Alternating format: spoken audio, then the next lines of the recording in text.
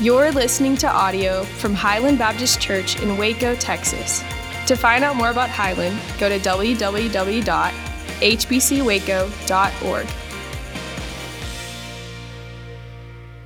Amen. You can be seated, and good morning to the 10 o'clock Highland family. Good to see all of you today. Viktor Frankl was an Austrian Jew who was imprisoned in Auschwitz and in Dachau back in the early 40s in the concentration camps. And he wrote about the cold and the pain and the fear, and the rats, the starvation, the exhaustion of living life in a concentration camp. He wrote in his journal that there tended to be three reactions to those who were in these camps, in these death camps. One, people would either lose all principles and would betray or steal from the people around them, or secondly, they would just give up and would wither away to death. But he noted in his journal a third type of person, one who is quietly heroic and who made sacrifices and who lived with courage. Frankl said in his journal, the difference between those three groups was the level of hope or lack thereof. Frankl was a psychiatrist, had studied under Sigmund Freud. And one day a Jewish composer who was also a prisoner with him in Dachau came to him and said, I've had a dream. And of course, Frankl, being a student of Freud, I'm sure his ears perked up on a dream, the possibility of helping to interpret a dream. And the composer said, these last several nights, I've had a dream, and there's a date over and over again in my mind, March 13th, March 13th, March 13th. And there's this beautiful music underneath this dream. The composer had assumed and had rightly told himself or had convinced himself that meant that the day of freedom for them from Dachau concentration camp would be March 13th. Frankl wrote in his journal, which by the way later became his best-selling book, Man's Search for Meaning, that March 13th came and went, and the composer grew so dejected. March 20th came, and that composer grew deathly sick. March 28th came, and the composer became unconscious, and by March 30th, he had died. Amazing what happens when you begin to lose hope. Every person in this room, every person in Waco, in our state, our nation, and all the nations are on this quest for hope. And hope is absolutely crucial to a human. But good news for those who are in Christ Jesus, hope is absolutely accessible for those who are in Christ.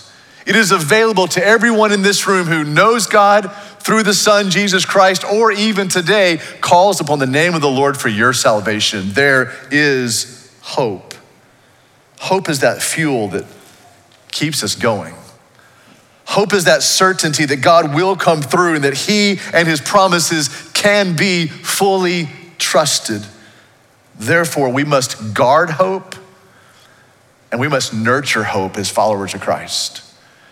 And this is what we're gonna do today. We're gonna nurture the hope that we have in Jesus. According to God's word, we're gonna see today where hope can truly be found. True hope and lasting hope. Isn't that what we're all looking for? This is why so many in this room, so many in our nation, they're looking for hopeful things, but they keep looking in hopeless places because we want hope that is true and hope that is lasting. With your copy of God's word, would you go with me, please, the New Testament book of Hebrews. We were there last Sunday. We were in Hebrews 10 last week. Let's be in Hebrews chapter 6 together today. Hebrews deep into the New Testament. Encourage you to open up your copy of God's word and get there, maybe share with somebody else or go to a device. And let's go to Hebrews chapter 6 together and see what God has to say to us about hope that is true and hope that is lasting. Hebrews chapter 6, we're gonna read the passage first. If you've been here for a while, you know the drill. We're gonna read through the passage first. We're not gonna close our Bibles, and we're gonna see what God says to us. Hebrews chapter 6, beginning in verse 13. For when God made a promise to Abraham, Since he had no one greater by whom to swear, he swore by himself. So many translations say he swore on himself, saying, surely I will bless you and I will multiply you. And thus Abraham, having patiently waited, he received, or he obtained the promise. For people swear by something greater than themselves, and in all their disputes an oath is final for confirmation. So when God desired to show more convincingly to the heirs of the promise the unchangeable character of his purpose, he guaranteed it with an oath, so that by two unchangeable things in which it is impossible for God to lie, we who have fled for refuge, this is our salvation, we have left the world where we have fled for refuge, we might have strong encouragement to hold fast to the, here's our word, hope set before us. We have this as a sure and steadfast anchor of the soul. Here it is again, a hope that enters into the inner place behind the curtain where Jesus has gone as a forerunner on our behalf, having become a high priest forever after the order of Melchizedek. I'm not so sure that our 21st century version of God astonishes us, or anyone else at that matter. In America's 21st century version of God, God manages to stay pretty close within our expectations. He never corrects us. He never disagrees with us. Our 21st century version of God is a very well-behaved God and very denominational and very much, well, we've made him like us. We ask him to help us when we're in times of trouble. We ask him to watch over us as we sleep, to help us when we take a test, to guide us, especially in seasons of crisis that we might find ourselves in. Honestly, our 21st century version of God is not a God I would care to know. Certainly, I would not tremble in his presence. Martin Luther put it this way: our thoughts of God are too human. Wow. I mean, is that true of us? Is that true of me? Is that true of you? Have we reduced him so we can explain him? Have we softened him so that we can understand him? It would be an unwise thing for the people of God today to put human characteristics upon a non-human God. Our thoughts of him are just too human. So let me show you today 4 things that this passage is saying, and then show you 4 steady truths in this passage where hope can be truly anchored. That's actually 8 things, I know, but 4 and 4 just made it sound a little less painful for us today. Here's the first thing for us to see: our hope is only as strong as our view of God. If you're here today looking for hope, I would ask for you for a moment this morning not to look for hope, but to look to God. And maybe to do some inventory in your own heart. How big is your God? How big, how esteemed is your view of God? Because if you have a little God, you're gonna have little hope. If you have a vulnerable God, you're gonna have vulnerable hope. If you have a God who is limited, you're gonna have hope that is limited. If you have an overlooked God, you're gonna have overlooked hope. Our hope is only as strong as our view of God. So Hebrews chapter 6 is making sure in this passage that we see the enormous, unchanging greatness of God, the vast scope of his unchanging, steadfast character. That's why we see in verse 13 the word greater. We see in verse 16 the word greater. We see in verse 17 the phrase unchanging character or unchangeable character. You see, the opposite is true. If you have a big view of God, you'll have big hope. If you understand that you have an undefeatable God, you will have undefeatable hope. If you see that you have an unlimited God, you will have unlimited hope. Our hope is only as strong as our view of God. Second thing we see in this passage: a promise is only as good as the one who makes it. You've already probably lived life long enough to know this is true. The promise of a shady, inconsistent, unreliable person is not a promise that means anything at all. It means nothing. But the promise of a faithful, righteous king who cannot lie, that promise means everything to us. So God is going to keep his promises because his reputation is on the line. This is what Hebrews chapter 6 is reminding us. The foundation for the entire Christian life is the conviction and the understanding, the experience that God will keep his promises. Let me add to that the foundation of a hope that is true and lasting is built upon this foundation, that God will keep his promises to us. If we have a God who breaks his promise, we have no hope. Let's go back into our passage. Look at verse 13. I'll just read the first portion again, beginning of verse 13. For when God made a promise to Abraham, since he had no one greater by whom to swear, he swore by himself. Again, your translation might say, he swore on himself. And this is what he said, surely I will bless you and multiply you, speaking to Abraham.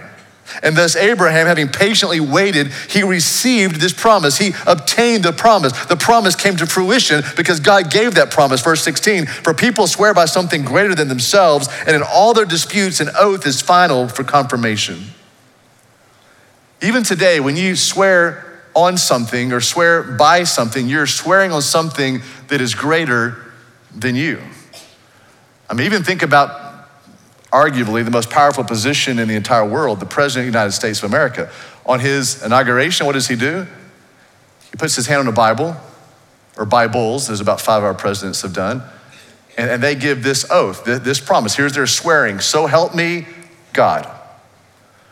The most powerful person on the planet, I would argue, has to swear on something greater than himself, or maybe in the future, herself, and has to swear on God, has to swear on the name and the character of God. Federal judges do the same thing in our nation. Think about a federal judge who is given a lifetime appointment.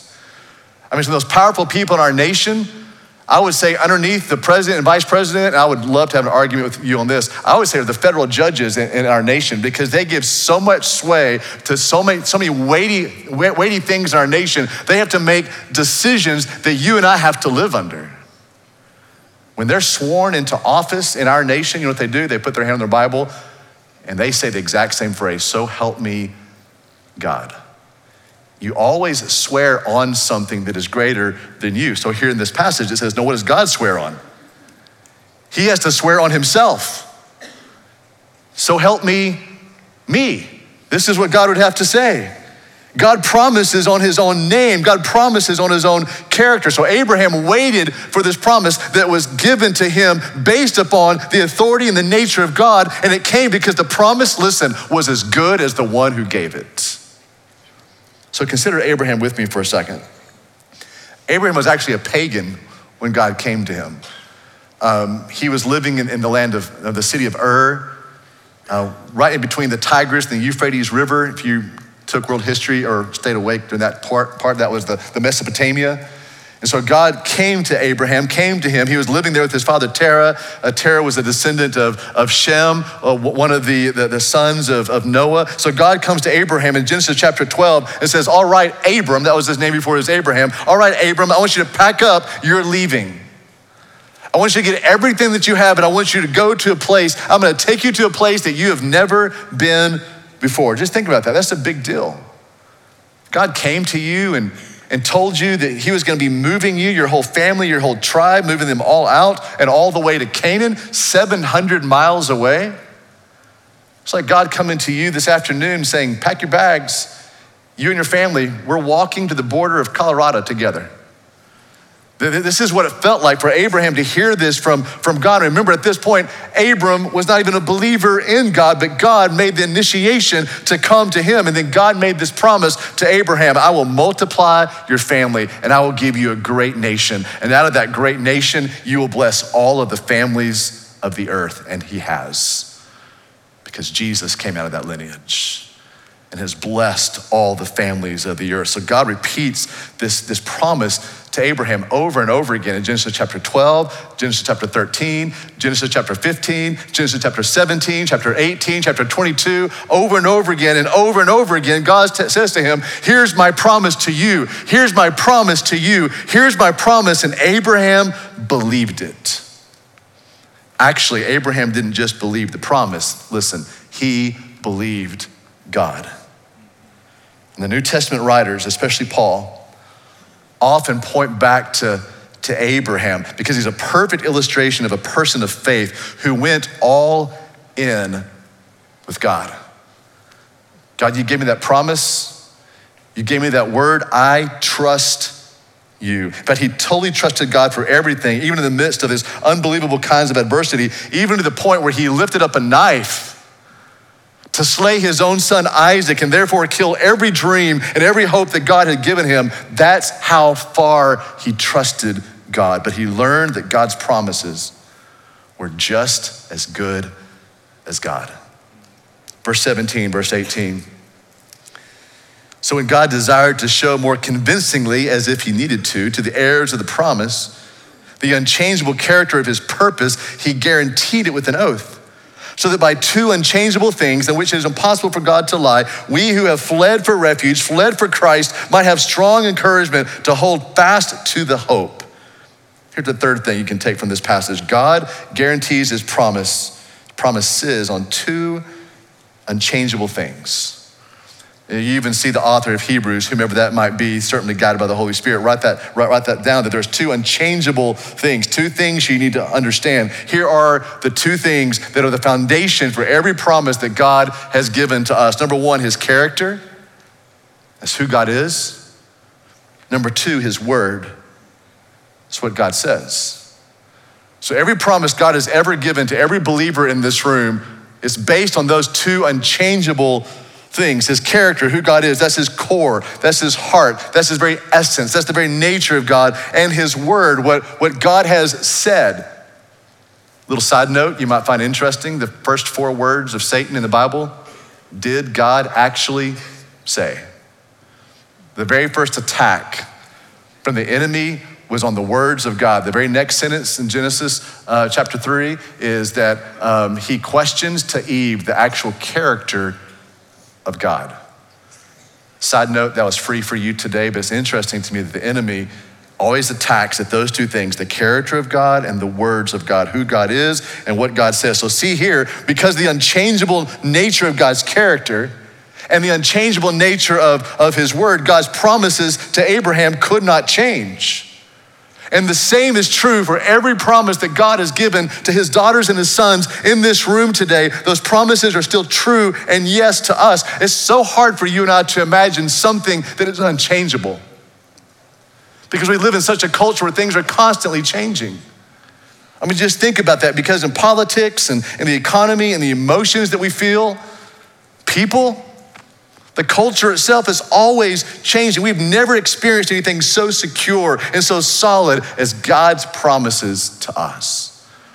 This is why Jesus said, you see it on the screen behind me in Matthew 24, verse 35, heaven and earth will pass away, but my words will not pass away.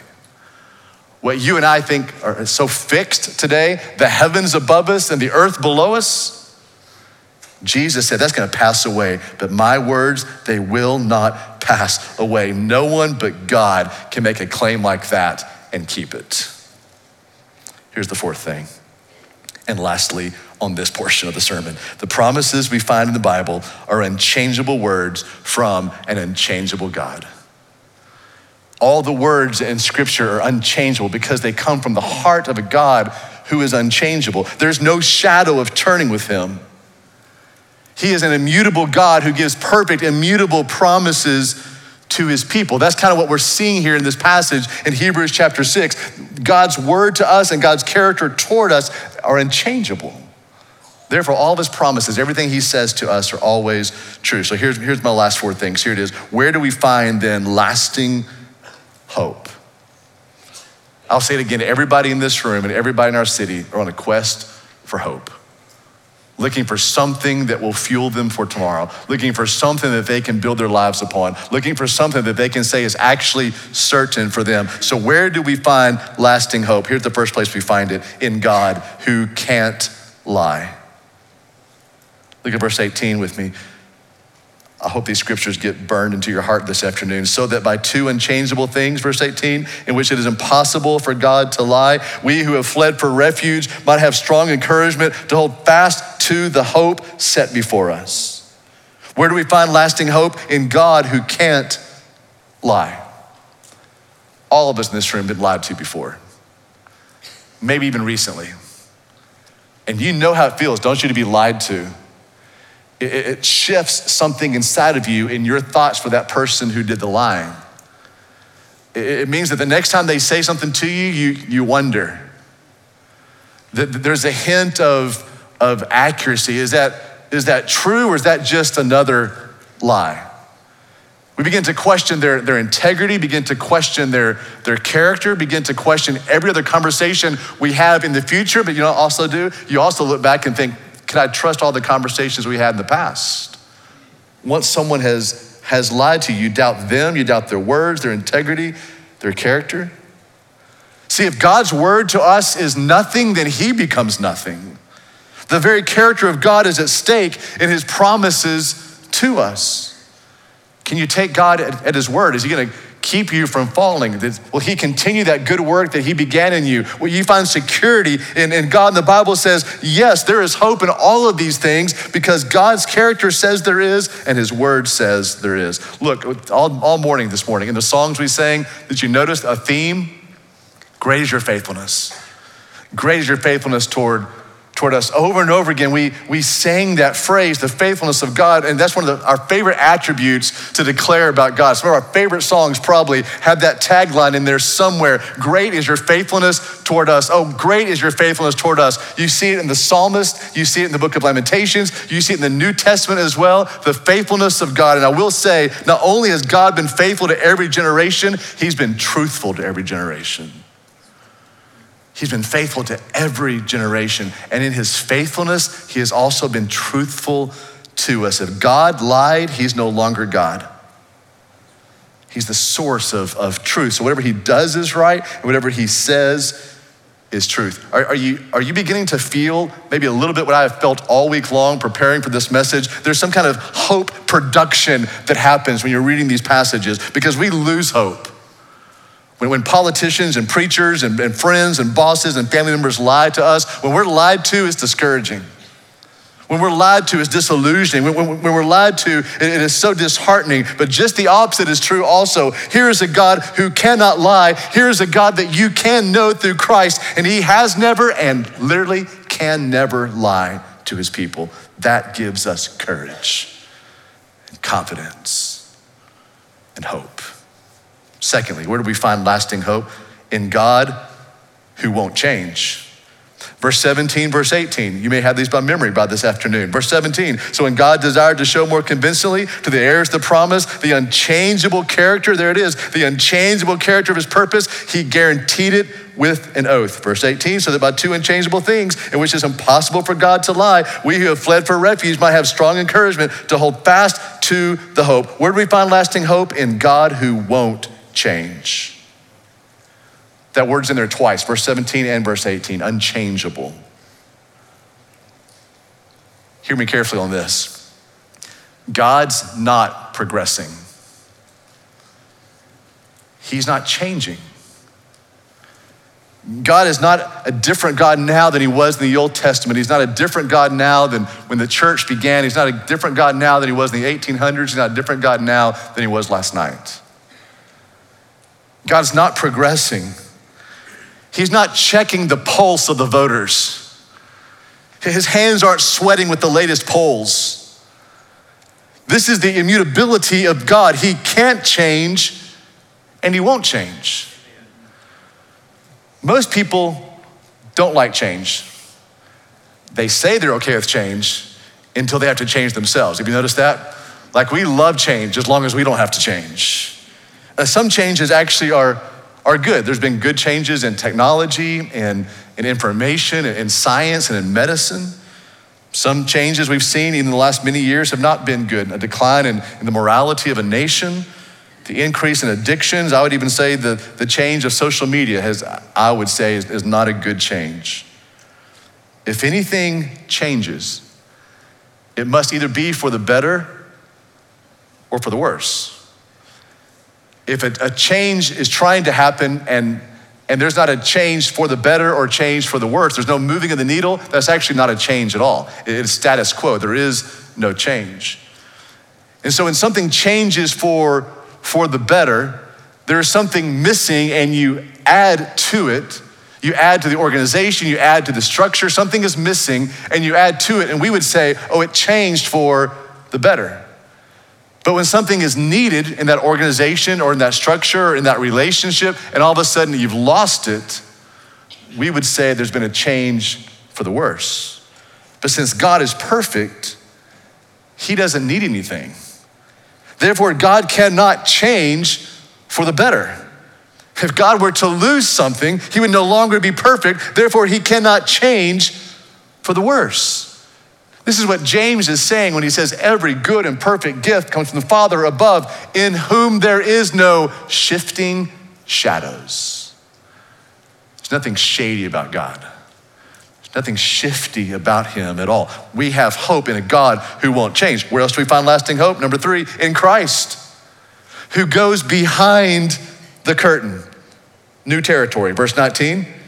We have this as a sure and steadfast anchor of the soul, a hope that enters into the inner place behind the curtain. We talked about this last week. I won't spend a whole lot of time on it. In the Old Testament, deep within the temple was the most sacred place, the Holy of Holies. And in the Holy of Holies, the Ark of the Covenant, and there the glory of God, the brilliance of God, the Shekinah glory of God.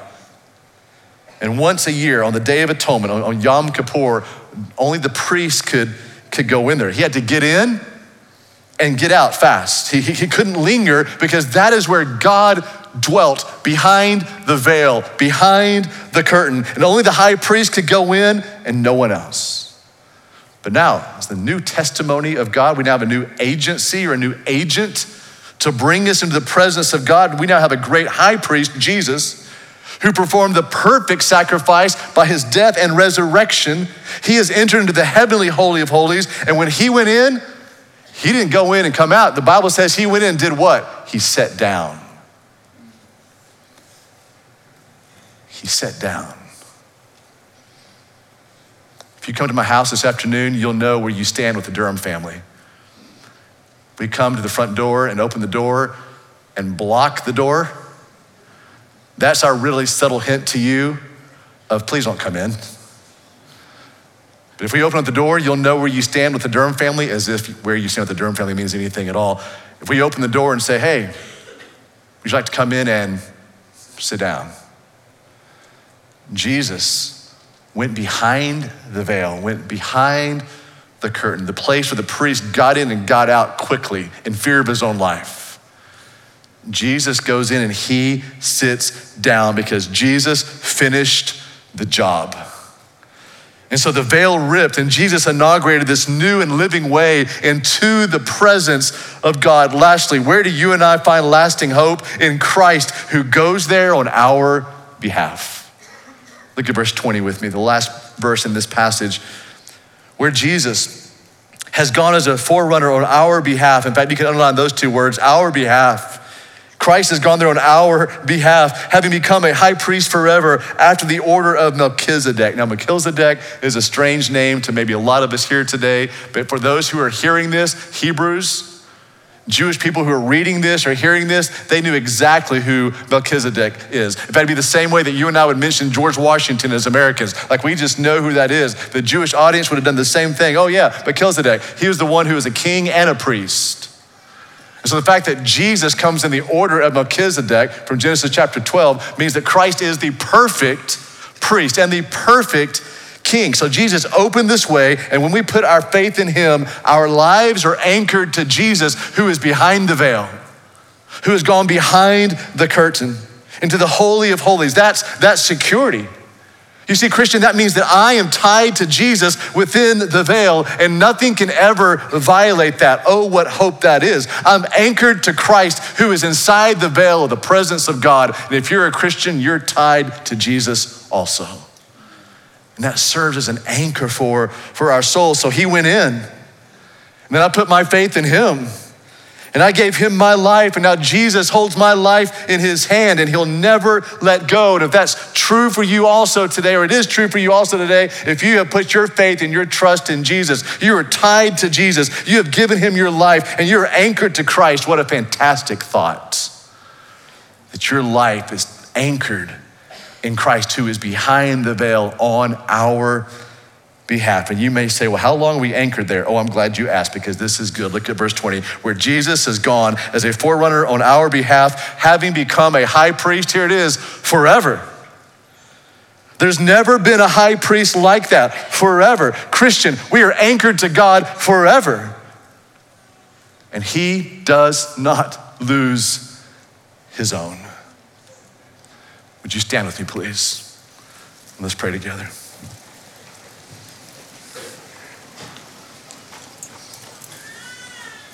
Father, how grateful we are today that in Christ we're anchored to the holy place. We have access. We belong to him. Jesus, you went into the presence of God on our behalf, and we have tied our lives to you, and you are the anchor behind the veil. You are our anchor, the source of our hope behind the curtain, and the brilliant presence of your Father. Our hope is found in a God who can't lie, and a God who won't change, in Christ who goes behind the curtain, in Christ who goes behind the curtain on our behalf. What hope this affords. What hope this produces.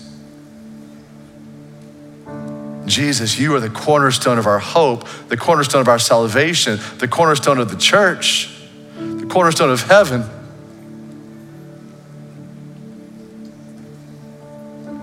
Father, we long to celebrate this hope that you have given us. It is true and it is lasting. So now, as your daughters and your sons, we sing to this Christ for all that he has done.